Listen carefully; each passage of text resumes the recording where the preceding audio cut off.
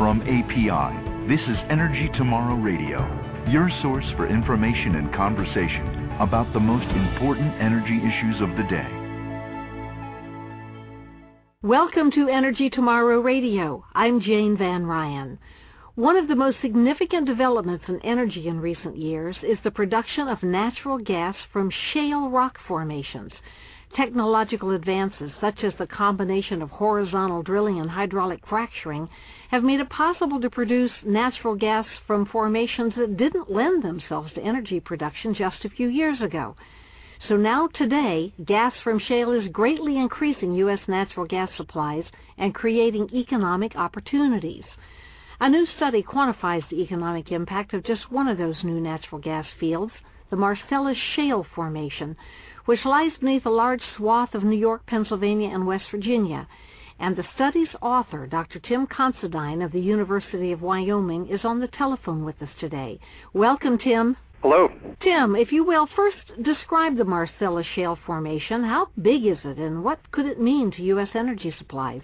Well, the Marcellus Shale is a layer of shale rock that underlies most of West Virginia into southwestern Pennsylvania. It goes north from there into central Pennsylvania, into northeast Pennsylvania, and extends into upstate New York, where it actually outcrops or reaches a surface in Marcellus, New York, which is just southwest of Syracuse.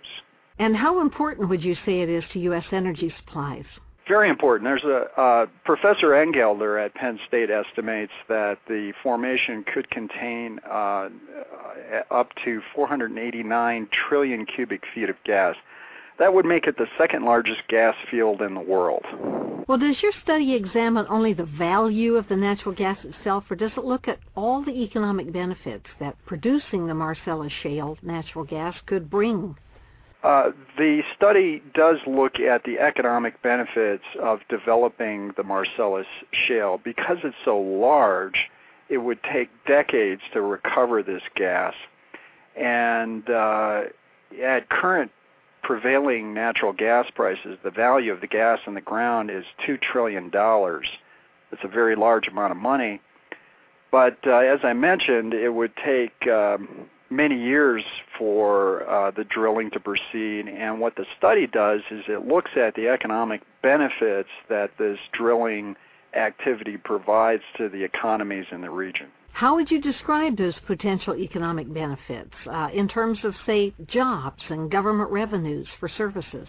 Well, what we did in the study was we estimated the economic benefits in the year 2009.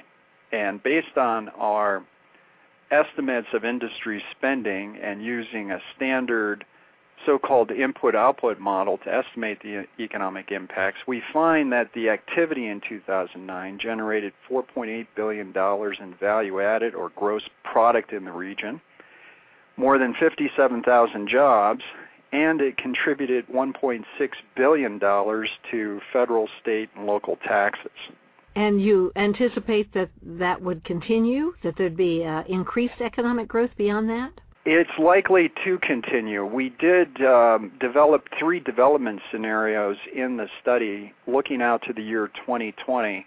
Under the high development scenario, we found that the industry could be as large to generate more than 280,000 jobs in that year, and more than $24 billion in economic output. That really puts it on the map as a major industry in the Northeast and Mid-Atlantic region. Those are very significant numbers, but I'm sure there must be obstacles that could inhibit the economic growth. For example, I know that Pennsylvania is talking about a severance tax that could add costs to natural gas production. There are risks above and below the ground. There's geologic risk. We really you never know how these wells will operate and whether reserves are there. It's likely that the reserves are there. The economic and political factors are important. You mentioned the severance tax.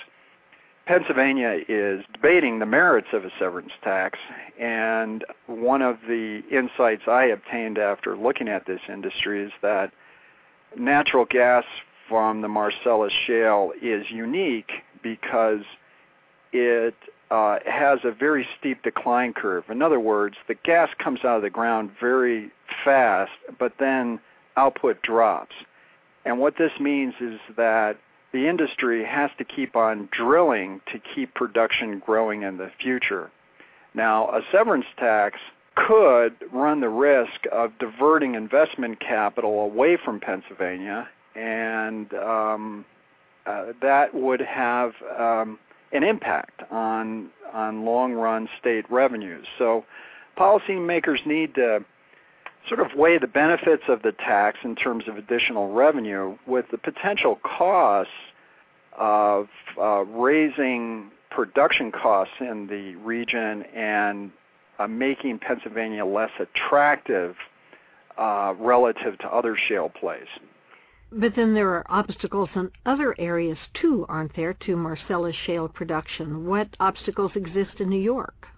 The obstacles in New York are real and binding right now. Currently, there's an effective de facto moratorium on Marcellus drilling. The government there has imposed a limit on the amount of water that could be used for horizontal fracturing.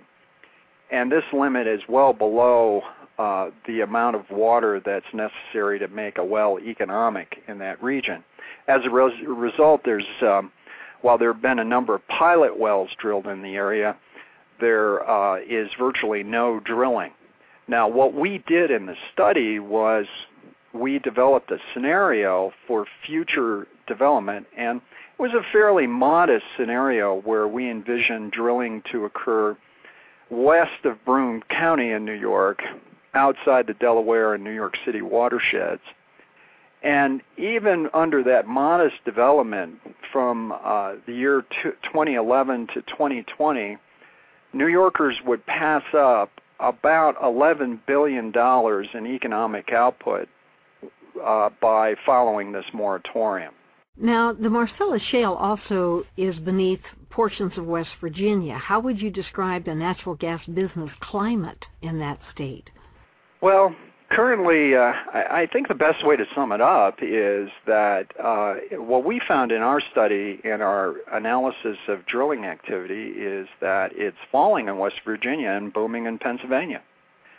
Now, there are a lot of factors that may account for this, clearly differences in costs, and one of the factors that affects or raises the cost of production in West Virginia is their severance tax and also their treatment of gas properties for property tax valuations.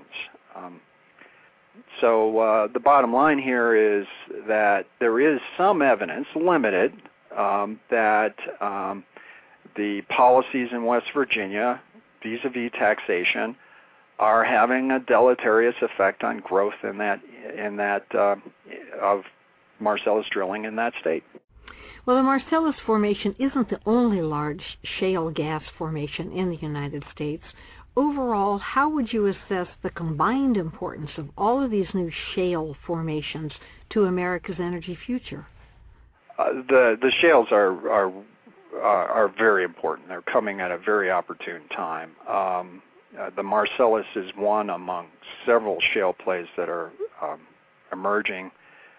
There's the largest gas field in the United States is a shale field, and it's called the Barnett in the Dallas-Fort Worth, Texas area. And the Marcellus has the potential to be even larger, in fact, much larger than the Barnett. There's also the Haynesville Shale and the Fayetteville Shale. There's also emerging oil and natural gas shale plays in Texas and even in my region, Wyoming, Colorado, Nebraska, Kansas.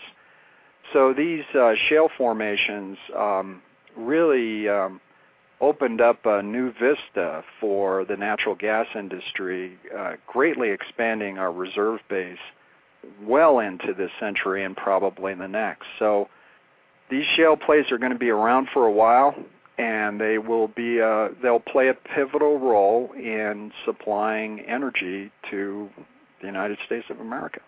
Wonderful, Tim. Thank you so much for all this information. And thank you for joining us today on Energy Tomorrow Radio. You're welcome. Thank you for joining us on Energy Tomorrow Radio, brought to you by the people of America's oil and natural gas industry. For more information about this podcast or to submit questions for future shows, visit energytomorrow.org. That's energytomorrow.org.